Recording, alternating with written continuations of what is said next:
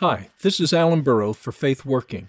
The sermon you are about to hear is one I preached at the King's Congregation in Meridian, Idaho. For more sermon podcasts, go to faithworking.com. To subscribe to all our Faith Working podcasts, go to the iTunes Store and search for Faith Working under Podcasts. For information about the King's Congregation, go to the church website at thekingscongregation.com. This morning we are coming to the conclusion of the Olivet Discourse, which is the last of the 5 major discourses that are in the Gospel of Matthew, and they serve as 5 pillars on which the entire Gospel is based. And so we will be looking at verses 31 through 46 of Matthew chapter 25. These are the words of God. When the Son of Man comes in His glory and all the holy angels with Him, then He will sit on the throne of His glory. All the nations will be gathered before Him, and He will separate them one from another as a shepherd divides his sheep from the goats. And He will set the sheep on His right hand, but the goats He will set on His left. Then the King will say to those on His right hand, "Come, you blessed of my Father, inherit the kingdom prepared for you from the foundation of the world. For I was hungry, and you gave me food. I was thirsty, and you gave me drink. I was a stranger, and you took me in. I was naked, and you clothed me. I was sick, and you visited me. I was in prison, and you came to me." Then the righteous will answer Him, saying, "Lord, when did we see you hungry and feed you, or thirsty and give you drink? When did we see you a stranger and take you in, or naked and clothe you? Or when did we see you sick or in prison and come to you?" And the King will answer and say to them, "Assuredly I say to you, inasmuch as you did it to the one of the least of these my brethren, you did it to me." Then He will also say to those on the left hand, "Depart from me, you cursed, into the everlasting fire prepared for the devil and his angels. For I was hungry, and you gave me no food. I was thirsty, and you gave me no drink. I was a stranger, and you did not take me in. Naked, and you did not clothe me. Sick and in prison, and you did not visit me." Then they also will answer Him, saying, "Lord, when did we see you hungry or thirsty or a stranger or naked or sick or in prison and did not minister to you?" Then He will answer them, saying, "Assuredly I say to you, inasmuch as you did not do it to one of the least of these, you did not do it to me. And these will go away into everlasting punishment, but the righteous into eternal life." God our Father, we pray now by the Spirit, open up your word to us, or else we will not understand it. Bring it to us with power and conviction and strength, that we might be your faithful disciples in this day in which you have called us to live. For we pray in Jesus' name, amen. Well, last week we began looking at Jesus as the judge, and we're following up on that this week. We looked at the big picture aspects of this much understood passage last week. And we saw that Christ's judging of the nation is not a one-time event. Rather, it is a historical process that began 2,000 years ago in the first century, after Jesus ascended to the right hand of the Father and sat down on His throne. And it manifested itself for the first time when Christ brought judgment in accordance with His own prophecies in the destruction of Jerusalem and the temple in 70 A.D., and it is a judgment of the nations that continues throughout history until it is perfected and completed on the last day. That is the day of Christ's final advent. That's the day of His bodily return. And that is the day of the great resurrection of all mankind, either unto eternal life for the righteous or unto eternal damnation for the unrighteous. Remember what Jesus told the disciples back in Matthew chapter 16, using language very much like the judgment language of this passage. "The Son of Man," He said, "will come in the glory of His Father with His angels, and then He will reward each according to his works. Assuredly, I say to you, there are some standing here who shall not taste death till they see the Son of Man coming in His kingdom." So we want to avoid the two great ditches. The ditch on one side of the road is the full preterist ditch, which sucks everything back into the first century and says there's no more return of Christ to look forward to, no final judgment, no final resurrection to look forward to. We certainly want to avoid that because that view is not only mistaken, it is outside the historic Christian faith. It denies all the way back to the Apostles' Creed. But we also want to avoid the much more popular ditch today, which is very widespread in evangelicalism. And that is the one that's been influenced by dispensationalism, which wants to take everything and push it off to the final return of Christ. That all judgment awaits then, the reign of Christ awaits then, the kingdom awaits then. Everything is pushed off to the end. Now that one is within the historic Christian faith, but it still has a debilitating effect upon our understanding of the kingship of Christ, His present lordship, and what serving Him and carrying out the Great Commission means. Both of those ditches avoid denying to Jesus Christ a full victory. The full preterist view gives Jesus Christ victory in the first century, but it denies Him victory after that point. He wins in history at one point in time, but He loses. He doesn't have full victory in eternity. The dispensational view has the opposite effect. It has Jesus winning in eternity, but He doesn't win in history. History becomes a stalemate between Jesus and the devil, and history comes to an end when Christ has finally had enough, and He knocks the chessboard into the air, and He says, that's it, game over. He wins in history, He wins in eternity, but not in history. The Bible presents the view that Jesus wins completely, totally, all the time. Jesus wins in history, and Jesus wins in eternity. And so that is the view, and we looked at a number of passages last week that show that. So this is a historical process that is perfected and culminated in the final judgment on the last day. Now today I want to focus on another aspect of Jesus' words that are very prevalent in this passage, but also tend to be missed by us as modern evangelical Christians. And that is this: God's household, which the New Testament tells us is the church. You can find that in Ephesians 2:19 and 1 Timothy 3:15. The church is referred to as the household of God. God's household, the church, is a place of comfort and encouragement and fellowship with God and His people. But it is also a place of judgment, where people who have a true abiding faith and commitment to Christ and His people are sorted out and separated from those who don't. Let me say that again. God's household, the church, is a place of comfort and encouragement and fellowship with God and His people.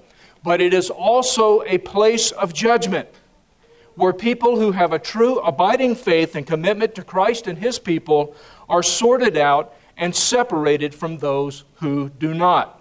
Now, how do I get that out of this text? Well, simply this. The judgment that Jesus is talking about here in Matthew 25, dividing sheep from goats, is a judgment within the covenant community. Sheep and goats, you see, are both sacrificial animals under the Mosaic law. They were both animals that God's people were authorized to bring as substitutes, as representatives for themselves when they presented offerings and sacrifices to the Lord. So sheep and goats both were representatives of God's people in the Old Testament. It was a sheep or a lamb that the people brought on the Passover, which is one of the most beautiful pictures of the death of the Lord Jesus, and that was in the Old Testament. But one of the other strongest pictures of Jesus under the Old Testament economy was the Day of Atonement. And what was the sacrificial animal on the Day of Atonement? A goat. In fact, 2 goats. And so you see both lambs and goats were sacrificial animals. They represented, in fact, on the Day of Atonement and on Passover, they actually represented the Lord Jesus Himself. And of course, they represented the individual worshiper who was coming to God. So you see, in the Old Testament typology and symbolism, sacrificial animals, such as sheep or goats, were used to represent God's people, while predatory animals, such as wolves or bears, were used to represent those who were outside of the household of God, outside of God's covenant people. We have Jesus Himself using this typological language in the famous passage of the Good Shepherd passage in John chapter 10.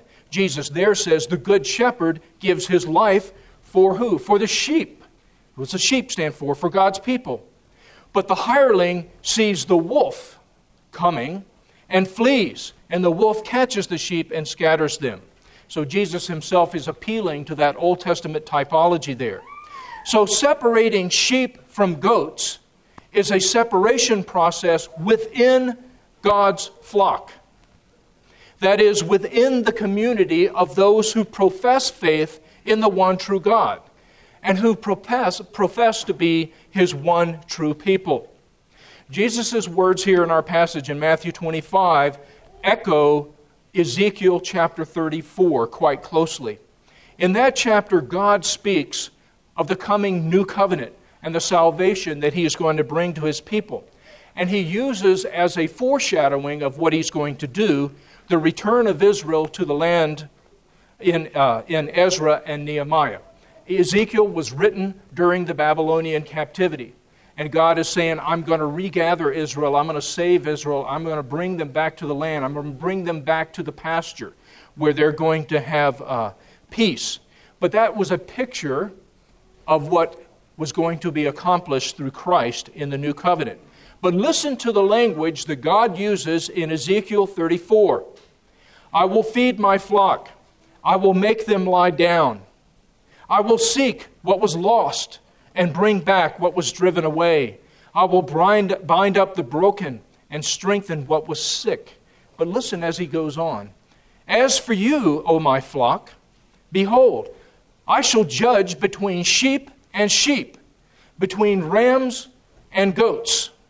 I myself will judge between the fat and the lean sheep, because you, some of you, have pushed with side and shoulder. You have butted all the weak ones with your horns and scattered them abroad.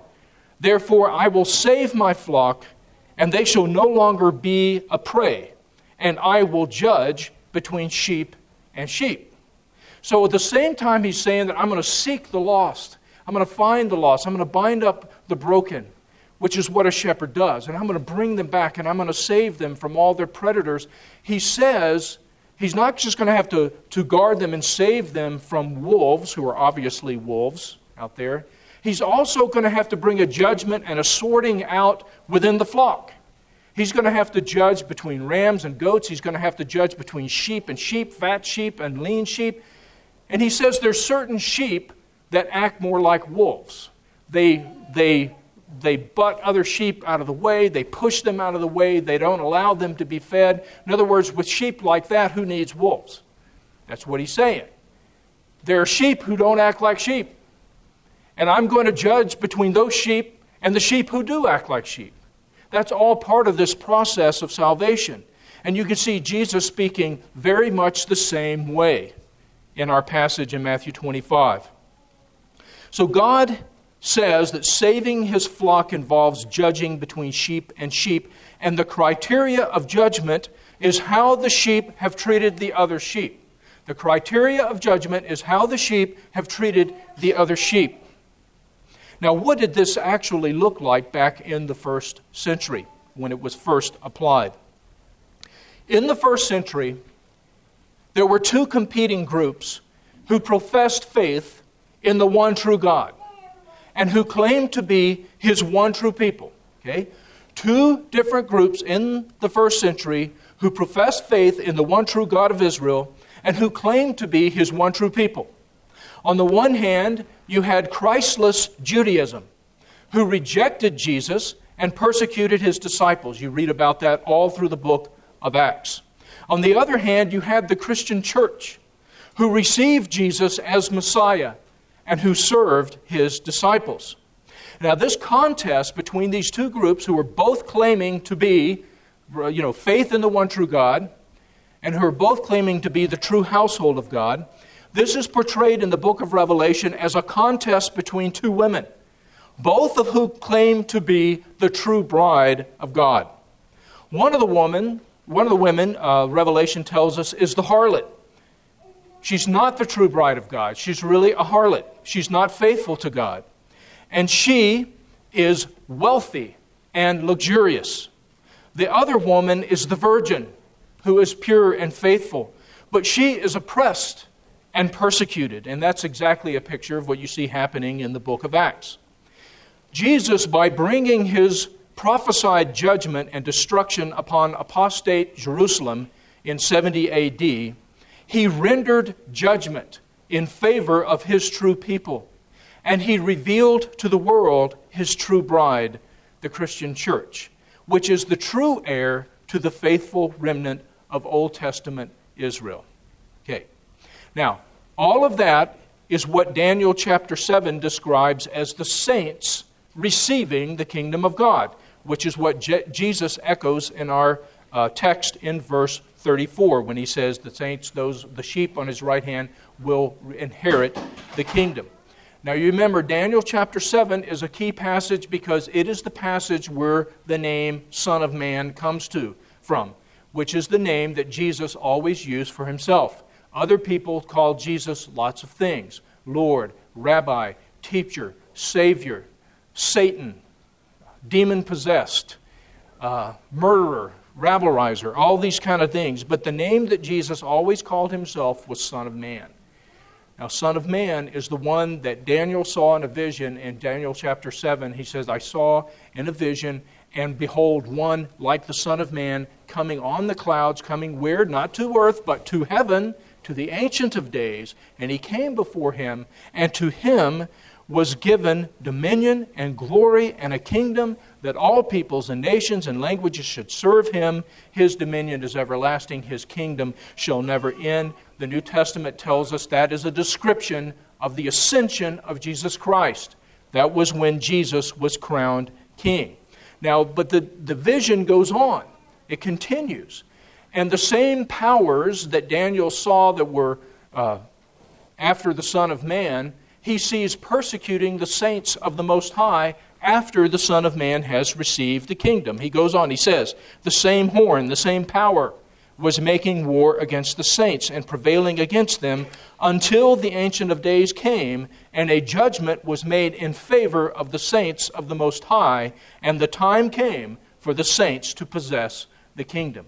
So you have a two-step process of Jesus and His people receiving the kingdom. First, Jesus is rejected and persecuted and killed, but God vindicates Him. God displays to the world His judgment in favor of Jesus by the resurrection and the ascension, and Jesus receives the kingdom. Then you have Jesus' people a few years later, specifically 40 years later, following in Jesus' footsteps. They own the name of Christ, they're rejected, they're persecuted, they are killed. But then God renders judgment in their behalf in the destruction of Jerusalem when God says, Christless Judaism, that is not my people. Christless anybody is not my people. My true people is the Christian church, those who have received my Son, those who believe in His name, those who own Him and who own His people. So, separating sheep from goats is a process Christ employs throughout history, sorting out His disciples to reveal those who have true, lasting faith, faith that overcomes, faith that conquers through hardship and persecution, and those who have a shallow, surfacey faith that grows cold and turns away during times of hardship and persecution. Now, Paul tells Timothy, he says, some people's sins are evident before they die, before they go to be judged. Others follow them to judgment. In other words, sometimes you can tell very clearly the wheat from the tares, sheep from goats, and so forth ahead of time. Other times you can't, on the ground. Jesus, obviously, always can tell. And what that means is there's a lot of times in church history when things are not brought to a crisis point like they were in the first century. And it's not obvious and evident. Wheat, who's the tares, who's the sheep, who's the goats, and so forth. That's not obvious. But you don't have to worry because God knows. He knows. And He will infallibly sort it out. But there are punctuated times in history, like in the first century, when Jesus, the reigning king, brings things to a head. And remember that the Greek word for judgment is the word we get crisis from. Krisis is the Greek word for judgment. We get crisis from it. God uses crisis to reveal who's who. There are punctuated times in history when Jesus anticipates the final judgment by bringing about a crisis that makes obvious in history who the true disciples are who have a deep abiding faith that conquers through hardship, and those who have a shallow, surfacey faith that turns away in hardship. He made it obvious in the first century. There are other times in history when he makes it obvious as well. And we, in fact, may be living in such a time, because the lines, the dividing lines, are becoming clearer and clearer and clearer in our culture. When Jesus brings about a dividing crisis, he always brings about a particular issue. And the issue won't be, is Jesus Lord and Savior? But it will be tantamount to that in that historical setting. The dividing issue in the first century was this: are Gentiles included fully in the people of God solely by faith in Jesus Christ? Or do they have to become circumcised and have to become Jews first? That was the issue in the first century, the dividing line. And all of those ultimately who identified and had true faith in Jesus Christ said, the Gentiles come in solely on the basis of faith. In our day, it really looks like, if Jesus brings about this crisis, the dividing issue is going to be marriage and sexuality. See, what Jesus does is he creates what appears to be a secondary issue. But in the historical context, it really lines up directly with who is willing to pay a price to follow Jesus and who is not. Jesus makes it to where in the first century, if you believed that Gentiles came in and became the people of God solely on the basis of faith in Jesus, you paid a price. You paid a price. And particularly the Jewish Christians paid a price. They lost their jobs. They were kicked out of the synagogues. Nobody would do business with them anymore. They lost their lives as they knew them. They didn't know where their next meal was coming from. Solely because they said Gentiles come in, solely on the basis of faith in Christ. There was a price to be paid for standing with Jesus, for standing with his true people. Some are willing to pay that price, others are not.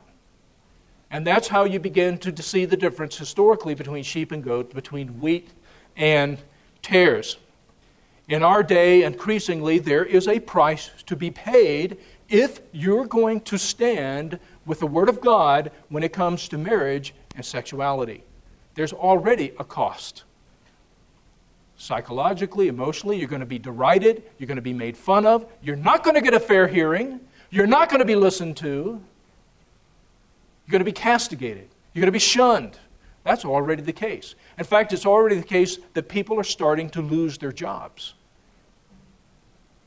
There have been in the news people losing jobs because they contributed 5, 6, 10 years ago to a group that supported traditional marriage.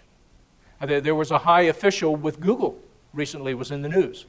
It came out that he contributed, $100 or something like that, a few years ago to a political action group that stood for preserving traditional marriage. Fired him. Google fired him for that. So, there's already a cost. And we don't know where Jesus is going to go with this, but if it continues to escalate, the cost is going to go up more and more and more. But I want you to see a couple of really important things here. In these kind of situations, the key criteria of how Jesus sorts people out is whether they have identified with and served his true people, his true family, the church. Whatever you have done or not done to the least of Jesus' children, you have done or not done to Jesus. Now, this was the point that Jesus made to Saul of Tarsus, who would become the great Gentile apostle of the Gentiles, rather. You remember Jesus struck him down on the Damascus road as he was in the midst of persecuting God's people. And Jesus said, Saul, Saul, why are you persecuting me? He doesn't say, why are you persecuting these people? I have feelings for these people. I like these people. No, he says, why are you persecuting me? Saul says, who are you, Lord? Jesus says, I am Jesus, whom you are persecuting. And then Jesus adds, it is hard for you to kick against the goads. Apparently a very strange statement. Off topic, it would seem. We see two very important principles here. We see Jesus saying, first of all, Paul, you need to understand this. Whatever you do to mine, whatever you do to those who belong to me, you do to me. Number two, Paul, you're fighting the inevitable. You're kicking against the goads. You're trying to resist a juggernaut, which is something that made no sense at all in the first century, because the Christians have nothing. They don't have any power. They don't have any wealth. They don't have anything. They're persona non grata. It's the Christless Judaism as represented by Herod's magnificent temple and by the magnificent city of Jerusalem, and Roman power in cahoots with them. They had all of the power. If you looked and sized it up, you say, who's the winner and who's the losers? Who are those trying to kick against the goads? Who are those who are trying to resist the inevitable? You'd say, well, it's these poor Christians. I mean, give it up. Give it up. You don't have a chance. You're resisting the inevitable. You're going to be run over by a millstone here. You're going to be crushed. Jesus says, no, it's the other way around. And Paul, it's hard to kick against the goads.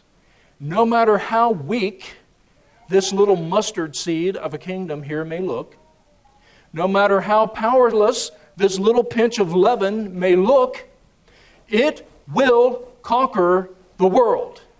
Because Jesus has already won the decisive victory. And once that little pinch of leaven goes into the recipe, there's no stopping it. It's all done. It's all done. It's just a matter of time. So Jesus says, Paul, you're the one fighting the inevitable. And number two, whatever you do to the puniest of these Christians, Paul, you do to me. So again, we see God's house, the church, is a place of blessing. It is a place of comfort. It is a place of encouragement. It is a place of fellowship with God and His people, but it is also a place of judgment. It is a place of sorting out. Remember what Peter said to the Jewish Christians shortly before the judgment began, the Jewish-Roman war that would end up in the destruction of Jerusalem. He said, it is time for judgment to begin. Where? In the household of God. That's what he said. It is time for judgment to begin with the household of God. God always begins judgment with His own children. That's where He starts. He never starts out in the world. He always starts with His own kids. Any good father does the same. You know, a mayor who's mayor of a town, and there's a youth problem in the town, and it turns out some of his kids are involved in it, where does a good mayor always start? With his own kids, not with everybody else's. So judgment always begins there. When Jesus is about to do some new thing in history, like He did in the Protestant Reformation, for example, when Jesus is about to do some great new thing in history, it is always, always, always preceded by Jesus bringing a judgment and a sorting out among His own family, among His own people. He begins judgment there. He uses the same crises to sort out, to purify His people, to deepen their faith, to deepen their love for Him and one another. And then He brings about a reformation, in other words, God's people turning to Him in a new way, with a new conscientiousness and a new fervor. And He brings about revival. He pours out His Spirit. He causes His people to love Him, to rejoice, to delight in fellowship with Him and following Him and serving Him. Paul rejoiced that he was worthy to suffer for Jesus. Peter and John rejoiced in the book of Acts that they were counted worthy to be beaten for the name of Jesus. That's a different mindset. That's a different mindset. I mean, I confess to you, I don't have that mindset right now. I don't want to lose my job. I don't want to lose my house. I don't want to see my family not knowing where their next meal is coming from. I don't want to be beaten. I don't want to go to jail. I don't want to even have people make fun of me. It's a different mindset when Jesus' disciple starts counting it a privilege to suffer for His name. But when you have Jesus, he brings about this sorting out and this judgment, and He pours out His Spirit on His people, but it never stays there. It spills out. Whenever you have revival in a country, revival in a culture, revival in a community, it's always a spilling out. Spilling out of what? Spilling out of God's house. He fills it up so that it pours over. And so you always have this sorting out and judgment beginning with the household of God whenever Jesus is about to do some great new thing.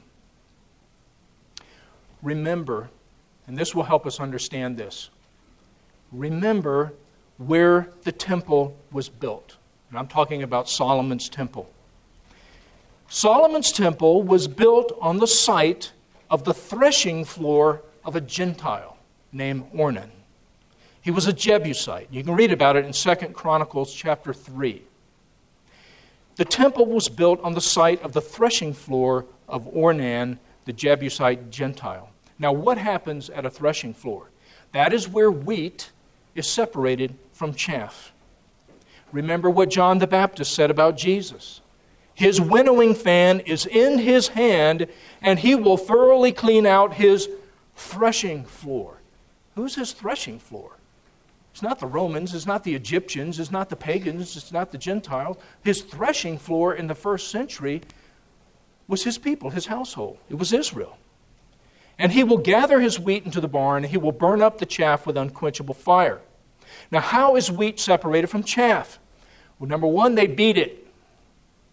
That's crisis. That's crisis. They beat it. Number two, they throw it up into the wind. Okay, that's why he has a winnowing fan. If you don't have any wind, Jesus creates his own wind. That's all a picture of crisis. How does that separate wheat from chaff? For this reason. Wheat has weight. Chaff does not. Now, what is weight associated with in the Bible? Glory. The Hebrew word for glory literally means heaviness. When it says God is glory, all glory to God is saying God is very heavy. Glory is heavy. And it begins to change the way we think. You know, we think of glory as being very light, non-material. It floats up. The Bible says glory is heavy. Glory is very solid. It's heaviness. Wheat has heaviness. Wheat has glory. Chaff does not. Wheat has substance.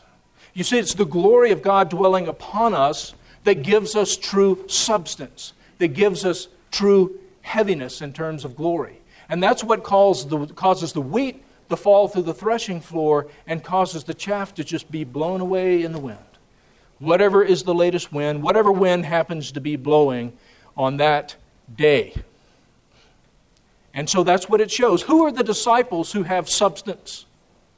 Who have heaviness to them because of the glory of God upon them? Those disciples have a faith that lasts even when it costs, even when it hurts. That's heaviness. That's substance. There are other disciples who have a surfacey, shallow faith. They make profession. There's no substance. There's no heaviness there. There's nothing to anchor them in times of hardship and persecution, and they blow away with whatever wind happens to be blowing at that time. So God's the temple of God in the Old Testament was built on this threshing floor.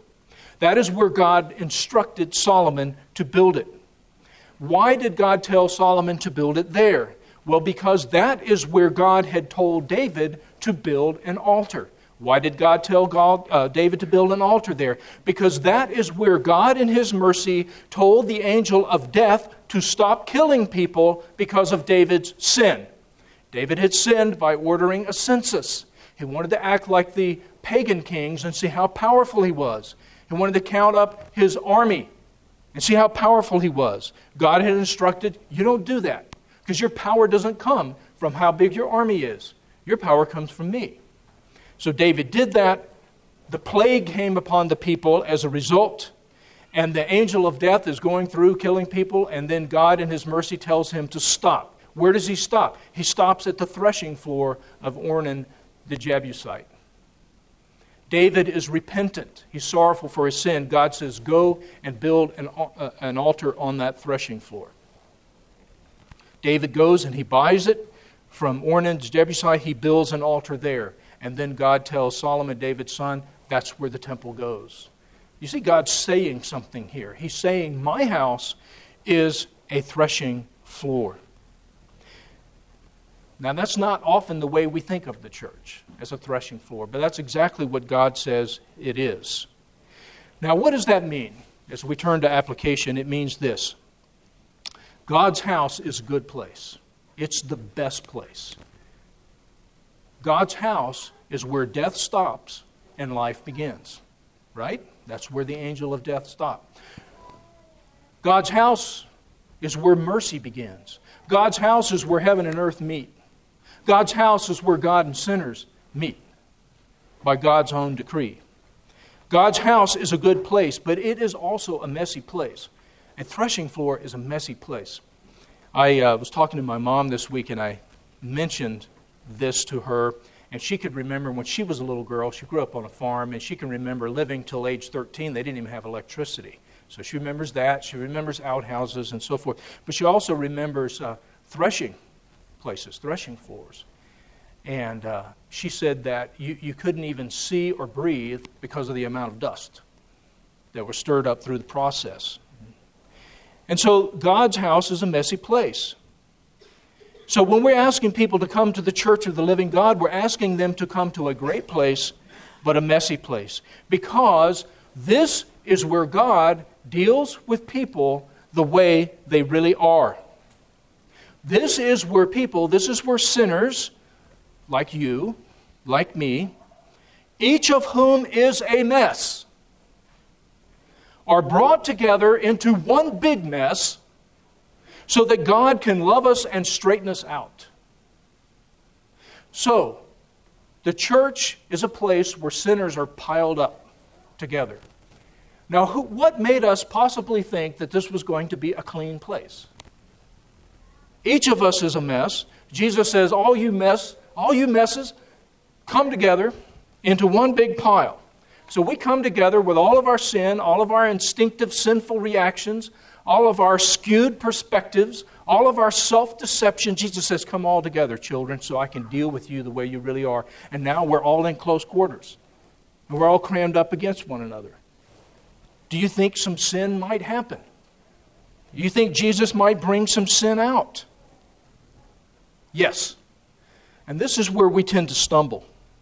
Because, the way each of us thinks is this. It's kind of like the dirt in our house. We think, well, it may not be perfectly clean. It may be dirt, but it's my dirt. We're a lot more comfortable around our own dirt than we are around somebody else's dirt. Okay? And so the way we instinctively think is, as a Christian, I may be a mess, but it's my mess. I may be dirty, but it's my dirt. I don't want to be around other people's mess. I don't want to be around other people's dirt. Well, Jesus says to us this. You need other people's mess, and you need their dirt. Because without it, you can't see how much of a mess you really are.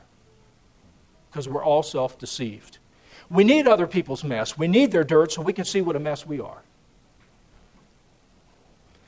And Jesus says to us, you need to learn to love people and to serve people that are a mess like you, only different. You need to love people and serve people who are a mess like you, only different. That's all part of Jesus straightening you out and making you like Him. Do you really want to know God? Do you really want to have life? There's only one place to go. It's a mess, but there's only one place. And that is the church, the one true people of the one true God. And let me close with this. If you have been a Christian for any length of time, you have probably been through at least one bad church experience. And if you've been a Christian for a long time, you've probably been through several bad church experiences. And you found yourself thinking, man, I don't know if I want to go to church anymore because I never hurt this much out there in the world. I never got hurt this much in the workplace. You see, nobody can hurt you like somebody you love. And that's when you get close to people. And where does that happen? Well, in your family and in God's family, the church. That's where it happens. So most of us have been through at least one bad church experience. We need to ask ourselves then, because a lot of time the bad church experiences don't just come from people being a mess. It comes from a particular local church being a mess and really beginning to get things wrong. And we need to ask ourselves, what makes the church a messy place but a good place to be? Other than the fact that Jesus has said, this is my church, I'm working through my church, and I'm not working any other way. Here's the difference, I think. When you have leadership and a congregation that does not forget that they are a threshing floor, which is a messy place. It's a messy place where good things happen. And when you have church leadership and a church congregation that remembers that everybody there, by definition, is a mess, that's humility. And God says He gives grace to the humble, but He opposes the proud. And I think that's the difference that makes a church a messy place, but still a great place of blessing and a good place to be. And that's where we want to be as a local church. We want to worship God as best and biblically as we can, but that will not change the fact that we're a mess. We want to have our doctrine as good and biblical as we can, but that won't change the fact that we, individually and together, are a mess. We want to have our church government and our church activities and our small groups and our fellowship as biblical and rich as we can. But none of that will change the fact that we are a mess. Say it repeat after me. The King's congregation is a mess. Okay? But so is every other church. Remembering that by God's grace will keep us humble. And staying humble by God's grace will keep us under His blessing. And there's no other way. There's no other way. Now, another way to come at this, and this is my last thought for you, another way to come at this is the opposite. You hear very popular among evangelicals today, what would Jesus do? What would Jesus do? Which is a great question to ask. But there's another great question to ask. What would Satan do? If I were Satan, what would I do? This is what I would do if I were Satan. Regardless of what church I was dealing with, regardless of what its strengths are, regardless of its size, large or small, regardless of how much money it has, rich or poor, I would ask myself one question only. How can I make this church proud? If I succeed in that, they're done. That's the only thing I need to know. If they're big, if they're rich, that's where I'm going. I'm going to make them proud of the fact that they're big and they're rich. If they have lots of activities, they have this ministry and that one, I'm going to make them proud of that. If they're a small church that doesn't have that stuff, I'm going to make them proud of that. We're small. We're the few. The few, the Marines. Yeah, we're the Marines of churches. Yeah, that's it. You can be proud of anything. We don't have any money. We're really small. We've preached it all the way down to the pure remnant. Yeah, we'd be proud of anything. But that would be my one question. How can I make this particular congregation proud? Because then they're done.